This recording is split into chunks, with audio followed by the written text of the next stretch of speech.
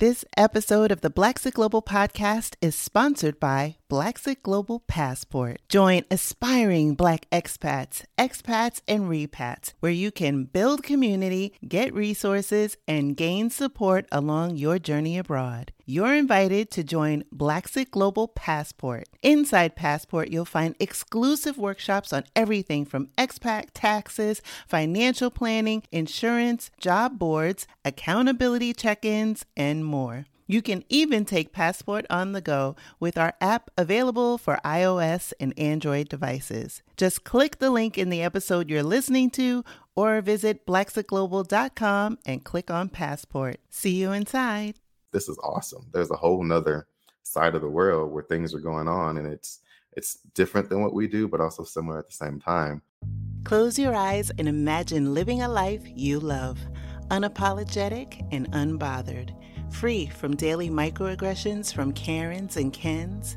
Free from the fear of police brutality and systemic racism. Wouldn't that feel amazing? Now open your eyes.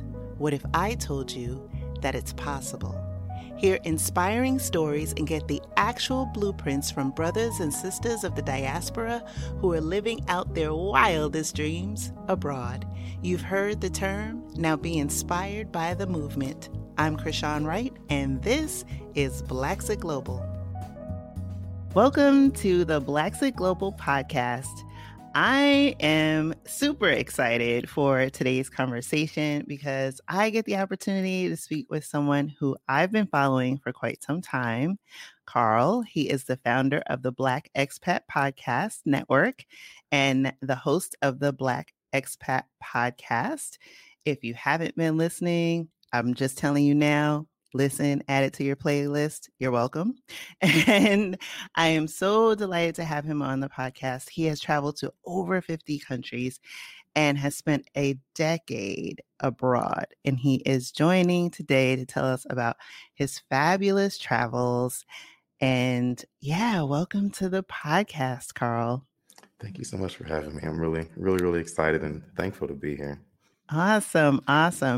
So you have a very, very interesting story. And I think of all the people that I've spoken to thus far, you have been abroad the longest. So before we dive into your journey and the time you have spent, and I should have mentioned that you live on the island of Taiwan, that you are originally from Chicago. Thank you. You know what? Actually, it's interesting that you say like I'm one of the longest people that you've interviewed living abroad, because it's weird how this kind of transition to being new abroad to I've been here a little bit to man, I've been here a long time. And I think I just realized, man, it is a long time. Like many people don't spend that amount of time abroad, even in the military. Like you kind of bounce around, but you always find joy back home. But no, I'm growing up in Chicago. I was the only boy of 5 kids. I'm also the middle child. That grounds me in a lot of ways. Again, I'm very close with my family. I'm very close with my family. So I had a very interesting upbringing. Single mom, raises all, amazing woman.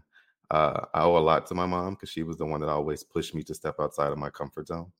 I initially was supposed to be a brain surgeon, so I was going to school and I love science and all the science classes. And one day when I came home from school and I was just talking about the courses I had taken, my mother just looked me in the face and she said, "Why do you want to be a brain surgeon?" I was like, "Well, Mom, because, my mother had brain surgery when I was younger. And I wanted to, I saw what she went through and I just wanted to be able to help people the same way that the doctors helped her. And I was going to school for her and for that reason, because I also love science too. But she looked me in the eye and she was like, "Carl, do something that fits your personality." She's like, "I know you could be anything you want to be, but you want to be a brain surgeon, but that's not where your passion lies." He's like, "Just try everything."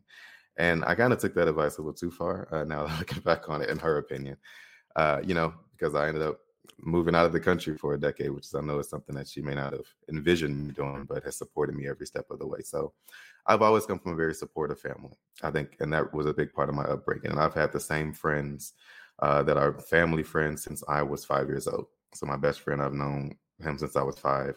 And my friends from high school are still the same people that are around me and around my family. So I was grounded at home, which allowed me to go out comfortably and live and explore the world.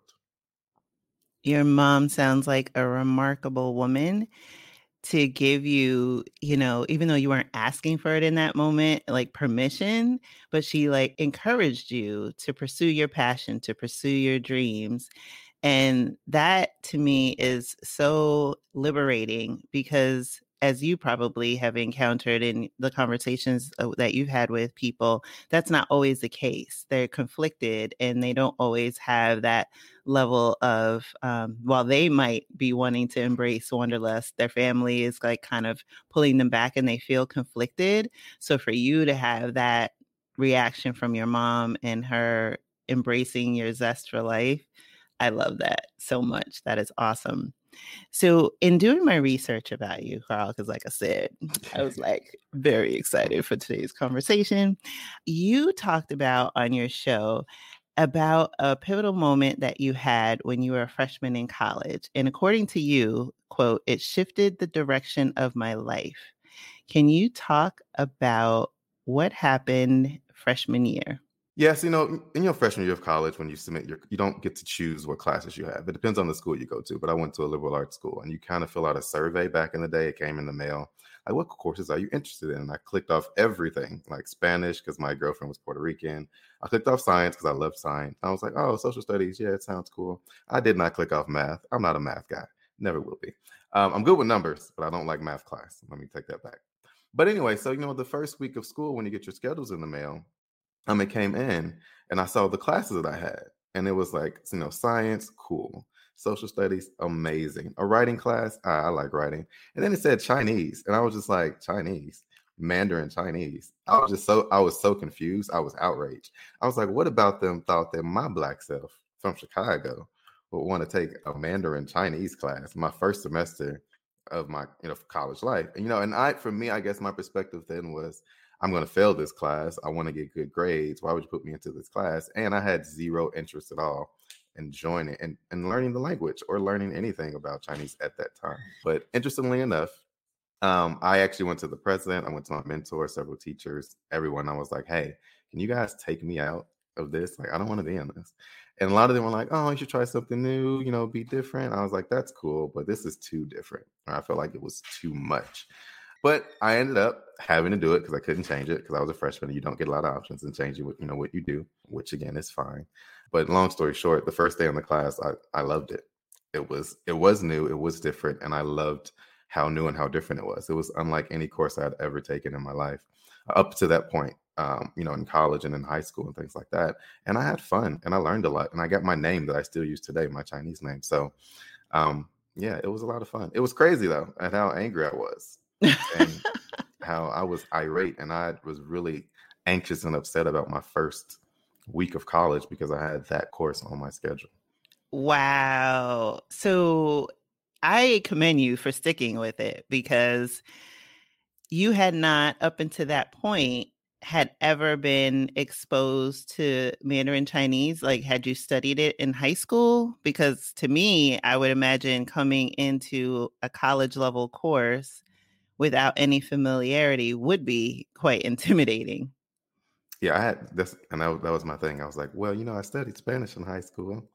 Even French is closer, but I had no background whatsoever. So I was literally very confused as to why, because that cannot be a random, like that could not have been random. Like, why would you randomly put someone in a Mandarin Chinese course?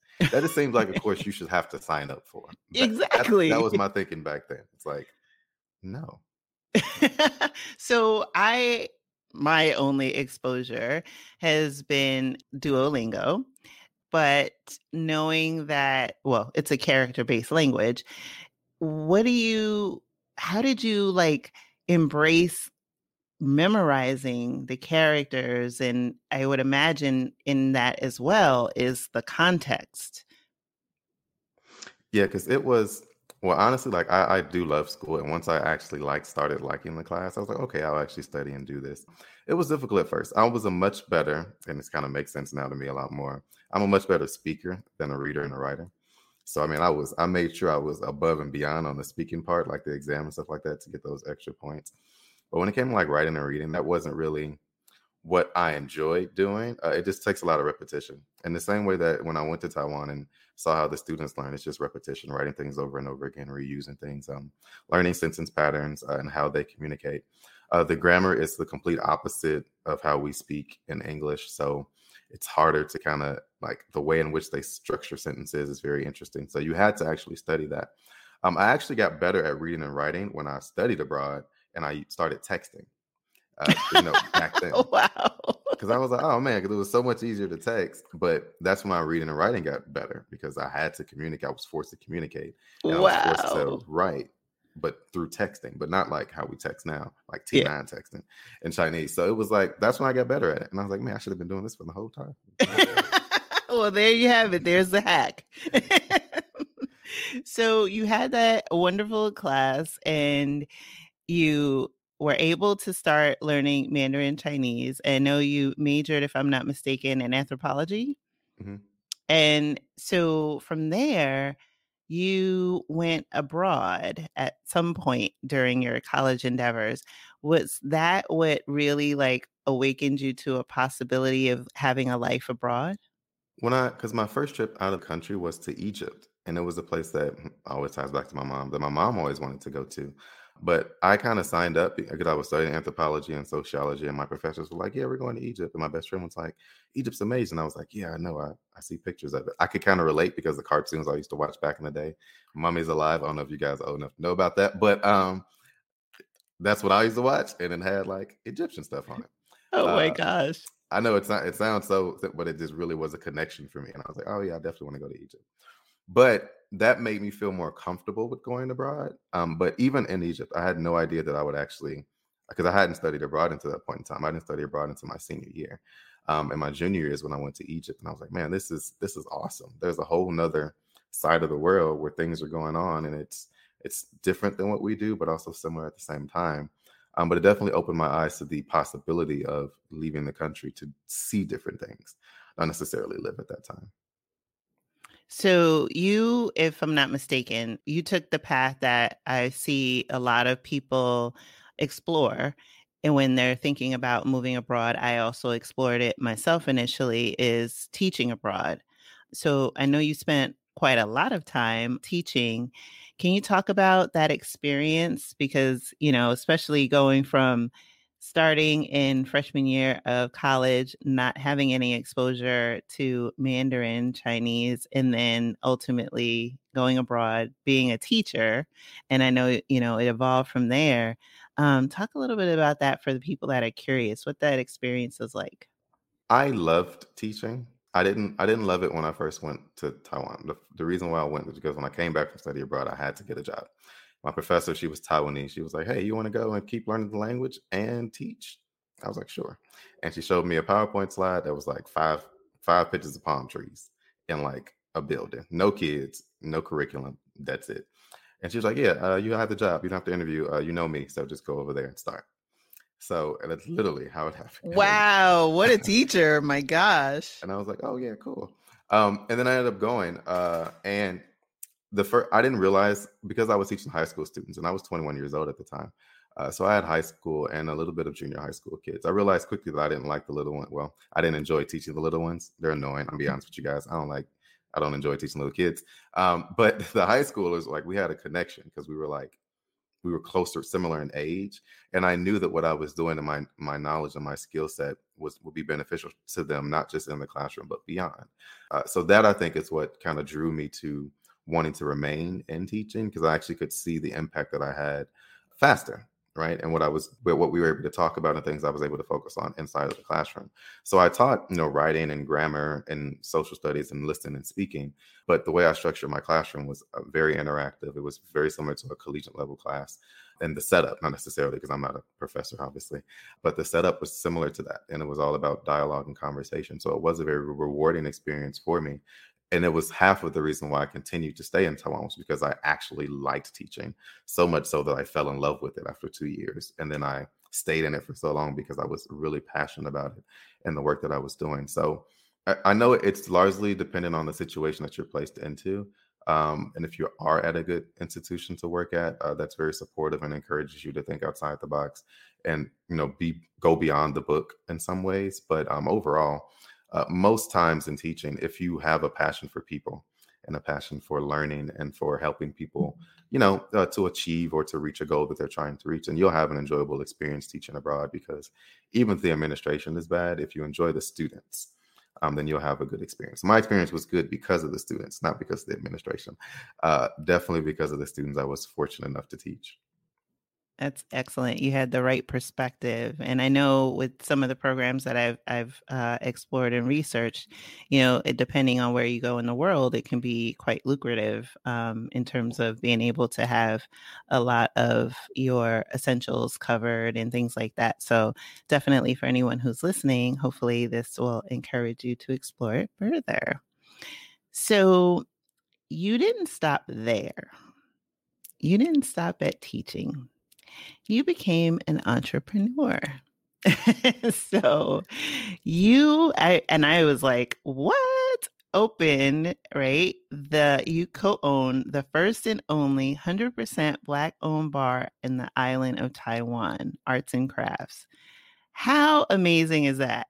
And I want to know, like, were you nervous? What did you learn from that experience? Yeah, that was, again, it's definitely a highlight of my time there. It was kind of a culmination of everything that I had, myself, my business partner at the time, had been working toward, right? Because at that time I'd been in Taiwan for 8 years, and I had done teaching, I had done directing, traveling, and it's like, after being away from home for 8 years, like, if teaching isn't what's keeping me there, if it's not like still my passion, because passions do change over time, and being open to that really has helped me find different avenues and ways to continue to express myself and just honestly just be happy. But it was just a combination of everything that we enjoyed. Like, we enjoyed traveling, we enjoyed drinking beer, we enjoyed meeting and helping people, and having a space for us, for Black people and people of color on the island to kind of come to and be a part of, was just a dream come true. We were super nervous because there was a lot of things that we just didn't know, because I owned a travel company before that, but I never owned like a physical place in America before. It was our first time doing it. We weren't close to the family or friends or advisors. We were super far away, and we were doing it all on our own with our own money, like no investors and no bank loans or anything like that, just us. So it was a lot to learn. It was a lot to take on. And we're doing it where I was the only one that spoke Chinese. So it's a lot of language you have to go through, like understanding the legal aspects of it, which is easier than anticipated, the legal side of it, but it's still like making sure we understand what we can and can't do. So it was a lot of work and a lot of understanding and translating and back and forth and getting help from the local community, which was great for us, and really, a big part of why we love Taiwan, because people are so nice there and they're always willing to help. So it was nerve-wracking. But once we got it up and running, which we redecorated all on our own in 2 weeks. So we bought the building, and we had 5 floors. We started with the first floor, the main area. We got the main area up and running in under 2 weeks. And we didn't have a car, never owned a car in Taiwan. What? So we were carrying like big pieces of wood on the back of our scooter. Like, my business partner was on the back holding it, and I would be driving. We were like finding ways to get tools, like just going next to them, like, hey, do you have a drill? Oh, I do have a drill. Thank you. Nice, man. Can we borrow it for a second? Yeah, sure. People be outside doing construction, and we'd ask them to come in and help us measure stuff. Like, it was a lot of just figuring it out. But it was so exciting because it was new and it wasn't that expensive. The buying the part was, but the little things you need to do weren't as expensive as I know it would be when we were back in America. Like finding a drill, hundreds of dollars. In Taiwan, it was free. Yeah, it was a lot of that. But once we got it open, it was amazing because we filled it with Black people. Like, that was it was something we never thought we'd be able to do. And though we never really had the chance to see it from the opposite perspective, like, we've always wanted to walk into a space, hear our music, and see the people working there, not just working, but owning the location, be Black, right? So not other people who are using our music to lure us in, but it's our people using our music and our culture and our way of living and thinking and speaking to make us feel comfortable and feel like we are in a place that we can't call a home away from home. So it is a very different feeling. And just being on the opposite side of the bar and just being able to converse and answer questions and be a resource for so many people visiting the island was just amazing. I bet for people, Black people especially, that have come to the island and made it their home, at least for either the long run or the short term, it felt amazing. So talk a little bit about, if you can, share any perspective that anyone has shared with you coming to arts and crafts. Because like you said, just being able to create a safe space for people like us had to be an incredible experience. Yeah, and a lot of people kind of they share the same sentiment as kind of what I described, but it's always just different because sometimes they'll be having a bad day at work, or they would just need to like I just need to speak in a way in which I don't have to correct myself or I can use the slang I want to use and hear the music, make song requests, and actually have my song played and see rhythm. Like that was a big thing. So people would actually come in and like say those things, and they actually came back for those reasons. It was like because we would cook, like we had a full kitchen, so we would actually cook and make our food and have our sauces available. Like we had someone from Jamaica come in and make jerk chicken wings, and invite people that were from the Caribbean islands to come down. He would cook for them. So it really did grow into a space where it's like, all right, if you're Black and you want to bring your culture here, if you want to just come and find your culture here, like you could come and do that.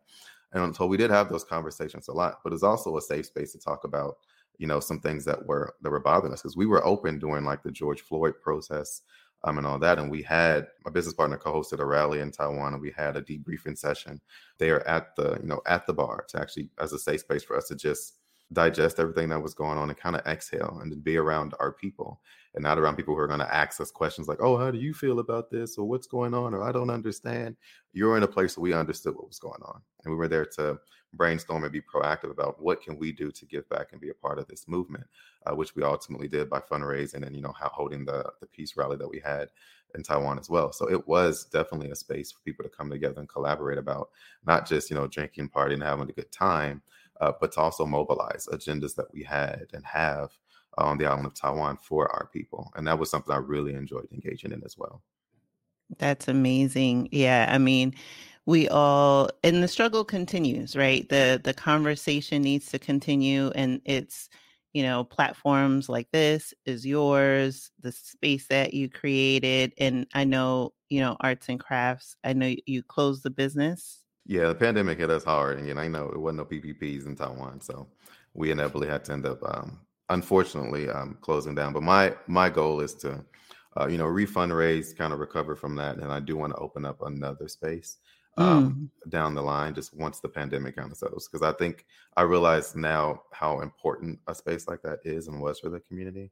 So I do, but I want to do it, bigger and better. I know how to fundraise. I know how to gain like what support is needed to run it now. Now that I know how to do it, the mhm, next time I do it, it'll be bigger and hopefully, well, not better, it'll be bigger and have mhm. more resources available for people as well. Absolutely. I have no doubt because everything I have read about you and researched, and even in this conversation, I've learned so much. If nothing else, you are highly resourceful. I mean, putting like lumber on riding a scooter and all of that other stuff. Oh my goodness. So let's talk a little bit about the Black community in Taiwan. Is it like disparate where, people are, little place here, a little place there, or are there, other opportunities for people to come together? Like, are there like WeChat and things like that? How do people stay connected or find each other? One of the good things about Taiwan is that when you go out, like the expat community is really small. And the reason why we opened the bar was because there aren't that many places for us to go. And like sounds weird because you're like on an island and there are a lot of places to go. But like again, when you want to like sometimes you want to go out and have a drink, or you want to go out to dance, or you want to go, to the beaches and stuff like that. But most foreigners and most expats, we frequent the same places because you don't want to go out. You want to go out and hear your music, right? You want to go out and feel comfortable and have good quality drinks. And for us, if you don't know the language fluently, then you can't find those hidden gems. Or if you don't have local connections and you don't know where those gems are. Before I had my own space, I was big on just walking around down side streets and stuff like that and finding local places to be in. Because again, you could kind of take over the music because they're like, oh, foreigners never come here. What are you doing here? Oh, you speak Chinese. Cool. Hey, can I change your music? It's terrible. And they would allow me to do that. But I mean, everyone's not that, adventurous, but also everyone doesn't want to go through the struggle of having to do that. You can just go into the city and go to the bar area or the club area. If you don't want to do that, you can go to like the hiking sites and you can find people, not Black people, you can find expatriates But for most Black people, we do have a group online called Brothers and Sisters of Taiwan. That's on Facebook that we use. And most people communicate via. We don't have a line group to kind of put information in, but a lot of people get the information from that group. But what we do a good job of is that once somebody does come, instead of using online to connect them, we meet up and connect each other, because that's the fastest way to get questions answered. It's like, hey, I'm here. Cool. Let's meet up. And then I'll connect you with people that I know. I'll let you know where we frequent and if you're seeming to want to get into this type of group, I'll put you in that group. So we do a good job, I think, holistically in Taiwan, the Black community, of connecting each other in person, which I think is important. Yeah, that warm touch is so critical. Oh my gosh, that's awesome. So you talked a little bit about, when you were talking about arts and crafts, the cost of getting hardware and things like that. What is the cost of living like there? I hear from people that are in on the continent of Asia that it's more favorable than it is in the States, but that also varies in where you live, right? If you're in Singapore, it's probably not. So for you, what has it been like? It does kind of depend, because I lived in Taipei. I never lived in the big city. I always lived on the outskirts of town, so like in the suburban areas. But even with that, you make a decent salary and you're able to live comfortably. I guess on average, and just as from from hiring but also my own research and just talking to people, you're able to save about 60% of your paycheck. And that includes what you pay for housing, what you pay for food, and then entertainment, as long as you're not like hard partying every weekend, right? So like a party or two, but not every weekend you're in the club. If you're in the club every weekend, maybe 30 to 40%. But you can save a huge majority of your salary, just because the things that you pay for are cheaper, right? So $1 equals 30 Taiwanese dollars, and that takes you a very, very long way. The average cost for a meal, if you want the cheapest meal, it's $2 a meal. If you want to be fancy, you can go $5 to $6. So it's actually out here when you're doing one DoorDash, you're paying $15 to $20 for one. So exactly. I went out to lunch with my friends the other week, and next thing you know, I had a $50 bill. Yeah. I was like, what? Outside just got expensive. And I've been back and I'm like, oh my God, like you really can't go anywhere without spending $50. But in Taiwan, exactly. I'm spending 15. And that's and per day, like that adds up per day.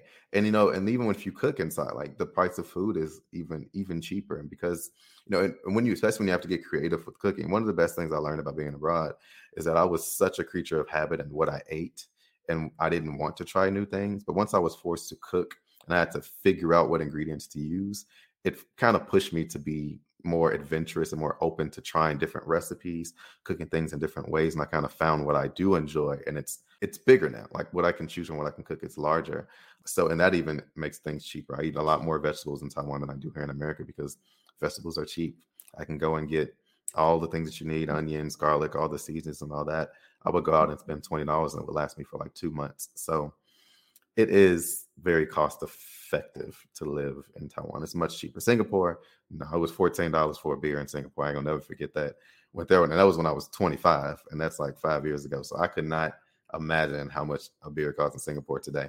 But in Taiwan, no, a beer is like $2 or $3. So wow, thank you for illustrating that. And I think it's important because you said, being able to save anywhere between 40 to 60% of your money. And that's substantial, especially when you think about the average American lives paycheck to paycheck. So everything that comes in, pretty much all of it goes back out and then some, because we know we have a huge credit crisis in America. So what I want people to take away from this is you don't have to ride the struggle bus and you don't have to be intimidated about what it would be like living in another country. Because when you listen to shows like this, when you are in different groups and doing your own research, you can see that there are ways in which, your cost of living is not going to be as high as it is in the States, but your quality of life can improve greatly to the extent that you can save, you can build generational wealth. And so at least for me, in hearing you, that was one of my biggest takeaways from that. So let's talk about your show. the Black Expat Podcast. What? So you have this amazing show, and I love it because when I listen to it, and now having more of an opportunity to chat with you, it's your full personality. So you're not afraid to like test and learn and do new things and try different segments, and always with the input and feedback of your listeners, because I know you'll say, oh, you know what, you guys like this, I'm going to do more of this. You lean in like full. So talk to me about the show. I have listened to your show, but for anyone who has not, this is your floor. Go for it. Man, and it's so I always get a little nervous when I introduce my show because I'm like, man, it's really not a traditional podcast. And even like how it started, because like after I wrote my first book, I was trying to write my second book. And I had writer's block, and I was just like, you know what? And I had a podcast at the time called Six Packs with Expats, where I talked about travel and things like that. But I was like, you know what? I want to find a way to tell my story that's authentic to me, and that I don't, because I'm not a natural writer. I can write, but I'm not the best writer in the world, and it's not something I enjoy doing for extended periods of time. But as I learned from teaching, it's like, you know what? Hey, I can talk, I can speak, I enjoy doing it. So I was like, all right, the best way for me to do this, to finish my second book, is to talk about it. So I just picked up where I left off in my second book, and I was like, let me just map my journey to Taiwan, because it's crazy, it's unique, it's different, and I want people to hear my perspective on how I ended up getting here, and also what I'm going through. Because at the time, technology wasn't what it is now. Instagram and Facebook, people weren't using these platforms the way that they're using it now. And this was 10 years ago, or sorry, even 8 or 9 years ago. They weren't using it the same. So I wanted a way for my family to connect with me, for my friends to connect with me, for people to kind of understand what I was actually going through. So it started with just that. Just me talking about this is how I got to Taiwan. Like, oh my God, somebody was tripping at work. But also like, this is what it's like to be Black on the island. And this is where I go to dance. This is what it's like being in Taiwan. And then I started, mentoring kids and students in America back in Chicago. I was like, I need to make this more informative. Now it's okay. People are talking about, how are you doing that? Now it's the how behind becoming an expat. And it's like, you know what? My perspective's great, but other people's stories, as I'm traveling and meeting more people on the island and beyond, are even more fascinating than mine. Let me start doing interviews and bringing in those perspectives and sharing it with my audience, because I want you guys to know that it's not just me doing it. Y'all may think I'm crazy for going skydiving, but listen to this person who moved to Spain and has been living there for 11 years and is now married and has a family there, and is a Black woman from the South Side of Chicago. Like, I want you guys to hear these stories because I find them fascinating. I hope you do as well. And then it kind of grew to, okay, and like I've covered the how, the when, the why, the what's going on. And now it's like, you know what? My journey is still ongoing. And I don't want to tie it to, just talking about the how, or just talking about, the what, or interviews. I want it to be authentically me. And it's a safe space for me to be open and honest and share my genuine experience of what I've gone through as an expat. And it's been a lot. It's been a lot of success. It's been a lot of failure. It's been a lot of change. It's been pivoting. And I think that people have started to relate to it, because even if you're not an expat, you can listen to it and kind of understand what I'm going through. And that's what I kind of want, because I realized as I was, when I'm trying to hire teachers, I was selling Taiwan. Like, I'm selling you an experience, trying to get you to come out. And I was like, you know what, while that's good, and I know that's a part of marketing, that's not what I want to do with me. I don't want to sell you on an experience. I want to talk to you about it, get your perspective, share mine, share what I'm learning from talking to others about it, and then bring that to the show. So when you walk away from it, you may be inspired to travel and live abroad, or you may be inspired to just change what you're doing in your daily life based on what you've heard me go through, what I've done. So the Black Expat Podcast, I'm glad that it's changed so much. I'm glad that I created a space where I'm able to shift and pivot with it. And I'm also happy that my audience has kind of stuck with me through those changes, because, like I was doing interviews, like I did the Her Story series is still my most listened to series ever. I love that series because the amazing stories from Black women all over the world it was just amazing. And then the His Story series as well, which is huge. And I really enjoyed that. And it's some of my best content. So I love the interviews that I've had, because it is, like you said, like I'm doing now, it is a conversation. And it's a good, impactful conversation. I learn from each conversation that I have, and it just pushes me to be a better person. But now it's just like, man, the Black Expat Podcast is a combination of so many stories and so many experiences, and a 10-year expat journey that has not ended yet, right? So when I speak about what I want to do in the future, like the Black Expat podcast is me tracing that, building up to reopening another bar in Taiwan, or living back home in America and adjusting to being back here. But how my lived experiences now are impacted by what happened to me before, right?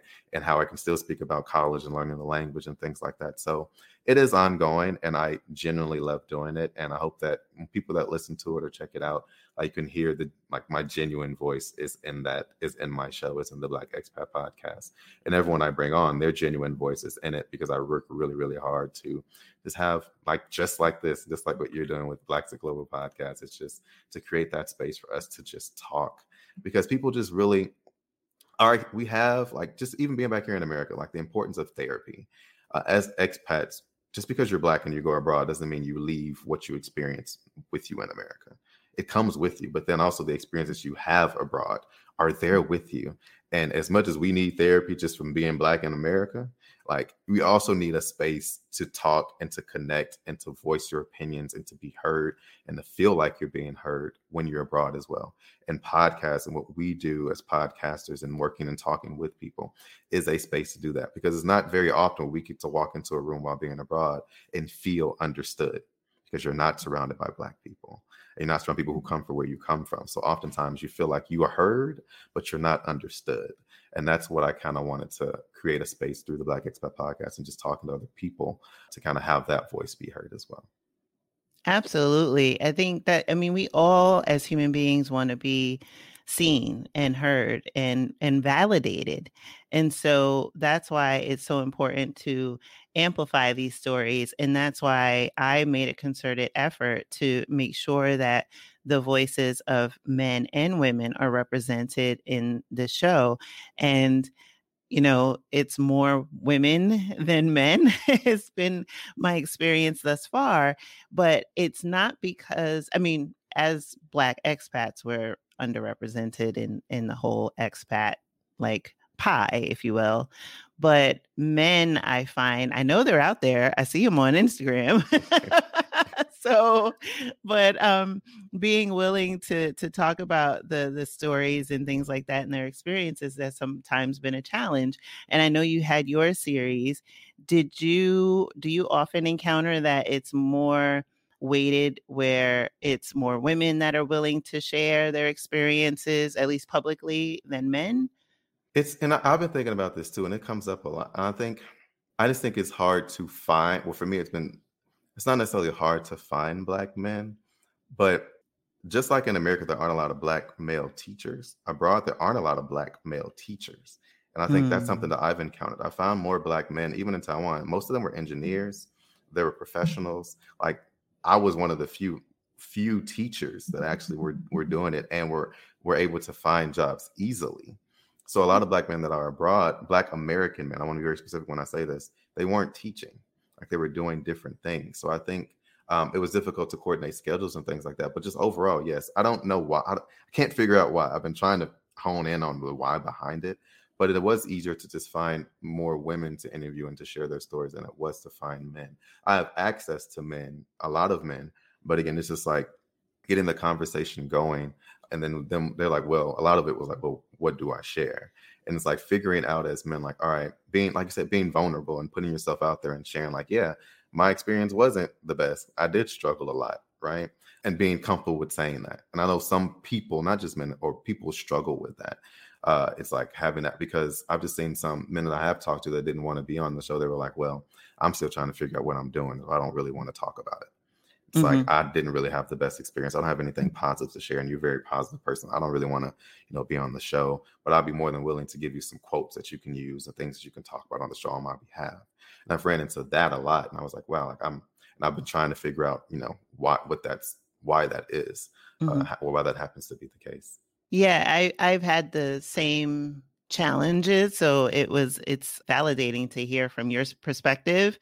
And maybe that goes back to that whole wellness conversation where, you talk about your lived experiences go with you, even when you travel to another country. It just doesn't miraculously disappear. And, I've talked about wellness on the show. We've done things in the group to promote wellness consistently, particularly as 2020 had its share of challenges. And then in 2021, and I talked about it at the end of my season 2, where I was encountering a lot of struggles in the first half of the year, and have since gone into therapy, which has been so amazing and so transformative.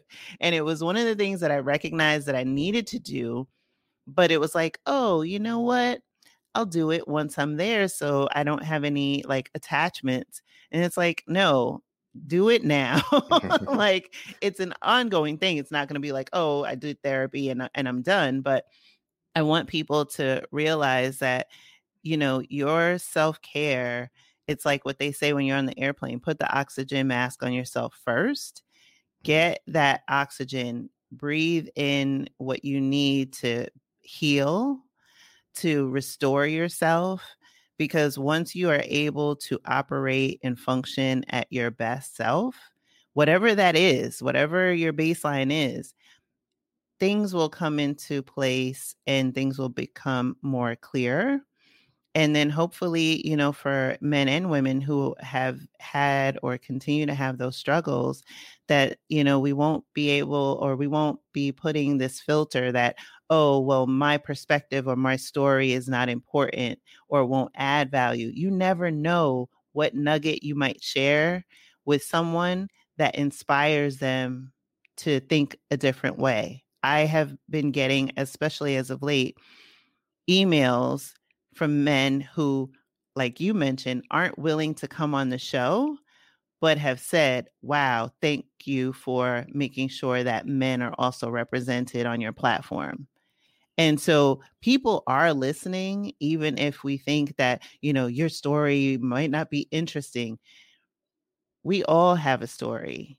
We all are enriched by sharing stories. That's how, especially as Black people, that's how our traditions were passed down from generation to generation, by stories. So I want to have a space, and you as well, that allows people to articulate whatever it is. It's valid. It's your experience. Carl, what is next for you? Because I know that you took a big leap recently, and so you are full on in as a podcaster, which I find incredible. And so I'm like, goals, man, goals. Talk to me a little bit about what's next for you. I mean, do you see Taiwan being your permanent home? I know you've traveled to so many countries. So what does the future look like for you? Well, yes, I have. I did decide, to go full time into podcasting. Like with anything, when you're an entrepreneur, it's difficult. People think that, oh, where do you get all your money from? Like, it's a lot of fundraising, a lot of support. If you're a patron, that means the world to a full-time podcaster. Every dollar or cent, you don't know. Oh, well, how do you use it? To eat sometimes, but it's just equipment and services. Like, it is expensive to podcast sometimes when you do it consistently, and when you want to update software. Like, there is a lot that goes into that. But I definitely want to continue with podcasting. My long-term goal is to always have my own, with the Black Expat Podcast Network, is I want to have like a radio show, like a daily show in which we talk about everything Black expat related. It can be anything. And that way people can come on, jump on and off. Like, I want to have my own radio show. It'd be great to have my own radio platform to actually just build that show on my own. But I researched how much that costs, and I'm a couple $100,000 away from that goal too. But that is what I'm working toward currently. Getting solid with podcasting, maintaining this, working toward building the expat network, and also having my own radio show eventually, where it's just a way to connect expats to all the opportunities that we have all over the world. I do want to be a dual expat. Like, I'm at the point in my life where I think I want to have basically 2 homes, where it's like I spend the majority of my time, in Taiwan or wherever the world I may be. And then I have the important time I'm with family. So during the summer, I'm home with family. And then during the wintertime, I'm home with family. And just, remote work does make that a possibility, as does podcasting, because I can pack up my microphone and take it wherever I need to go. And it just allows me to give, listeners a different perspective. Because I even talked about this on my own show. It's like, well, taking advantage of being remote. A lot of people were like, man, I wish I could just work from home. And then when it happened, nobody was prepared for it. It was a whole lot of adjusting. And I was like, man, like this is, kids. Oh my God, how do I need to eat. Oh, I can't go outside to Starbucks. I got to be in front of my computer all day. It was a lot of instantaneous adjustments where it's like, is it really that good? No, it is. You just were thrown into it. Take a step back, analyze what you're doing now, and then make it work for you. And then figure out, all right, I don't have to be at home all day. I can go to a coffee shop. There's nothing wrong with that. I can be in another state. I can take a week vacation and be in another place. So I kind of want to explore that because it's a golden dream that I've always had. But yeah, long story short, what's next? More podcasting, radio show, growing the Black Expat Podcast Network, and just more experiences abroad once the world opened back up again. And again, hopefully building, and the big goal is to reopen something in Taiwan that is for us. That's just a lot of work, a lot of saving, a lot of rebuilding from this past terrible 2 years that it's been for a lot of entrepreneurs all over the world. Absolutely. It has been, I can't even believe we're approaching 2 years of this, but I know that there will be an end to this at some point. At least we're all collectively hoping. So I want to give you an opportunity as we close, because as Black creatives, you alluded to it earlier, the production, all of the stuff that goes along with being an independent podcaster, for people that aren't in the business, it can be quite expensive. And, you have been very good at being able to bootstrap, like you were able to do with arts and crafts. So as people are listening to this, can you let people know where to find you and then how they can support your endeavors, which is really important? Oh, thank you. Yeah, so I am my podcast is available on all podcast platforms, but the fundraising I do to help with the podcast, and also a portion of that goes toward the students that I mentor who are interested in lives abroad from high school. I try to always give back. As much as you get, you always have to give. But podcast is everywhere. My Patreon is linked in the description of all my podcasts, but it's done through Podbean. So Podbean is my streaming platform that I use to go live. So all of my live broadcasts can be heard Monday, Wednesday, Friday mornings. I go live and I do a 15-minute show. And through the Podbean app is where you can find my Patreon, but also it's linked in the description of any podcasting platform that you use, meaning where I list out what that episode is about as well. But yeah, my live shows are through Podbean. My podcast is everywhere. My Instagram is the Black_expat, and that's the same for my Facebook and my Twitter, which I do tweet now more than I Instagram. Trying to been gravitating toward that. And I don't have a TikTok yet. I feel like I need one though, but I don't know what to do. I don't know. I feel like I didn't like it when it first came out, and everybody's like, oh, get on TikTok. I'm not on TikTok yet. So for now, just check out my live streams on Podbean and my podcast, wherever podcasts can be found, and then my Instagram and Twitter and Facebook. Awesome. I know I have a sneaking suspicion that you will be on TikTok soon. I have some ideas. I don't doubt that for a second. Carl, it has been an absolute pleasure speaking with you today. Thank you so much for being an incredible guest on the Blacks Are Global podcast. I look forward to, like I said, seeing you ticketed out on TikTok. I don't even know if that's a thing. My daughter probably be like, Ma, that's not what they say. But in any event, it has been a pleasure. I would love to have you back on the show or have a live event, because I think that, you touched on so many things in this conversation, whether it be, taking the leap, teaching abroad, being an entrepreneur abroad, leaning into learning a different language, giving back, which is wildly important. There's just so many nuggets, and, it's hard to get and give it, the full space that it deserves in this time. So I would love to have you back to continue the conversation.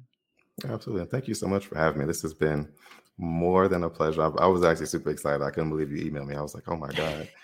I'm gonna be on Black to Global. Y'all were just in the New York Times. Like this is big time. I think I made it.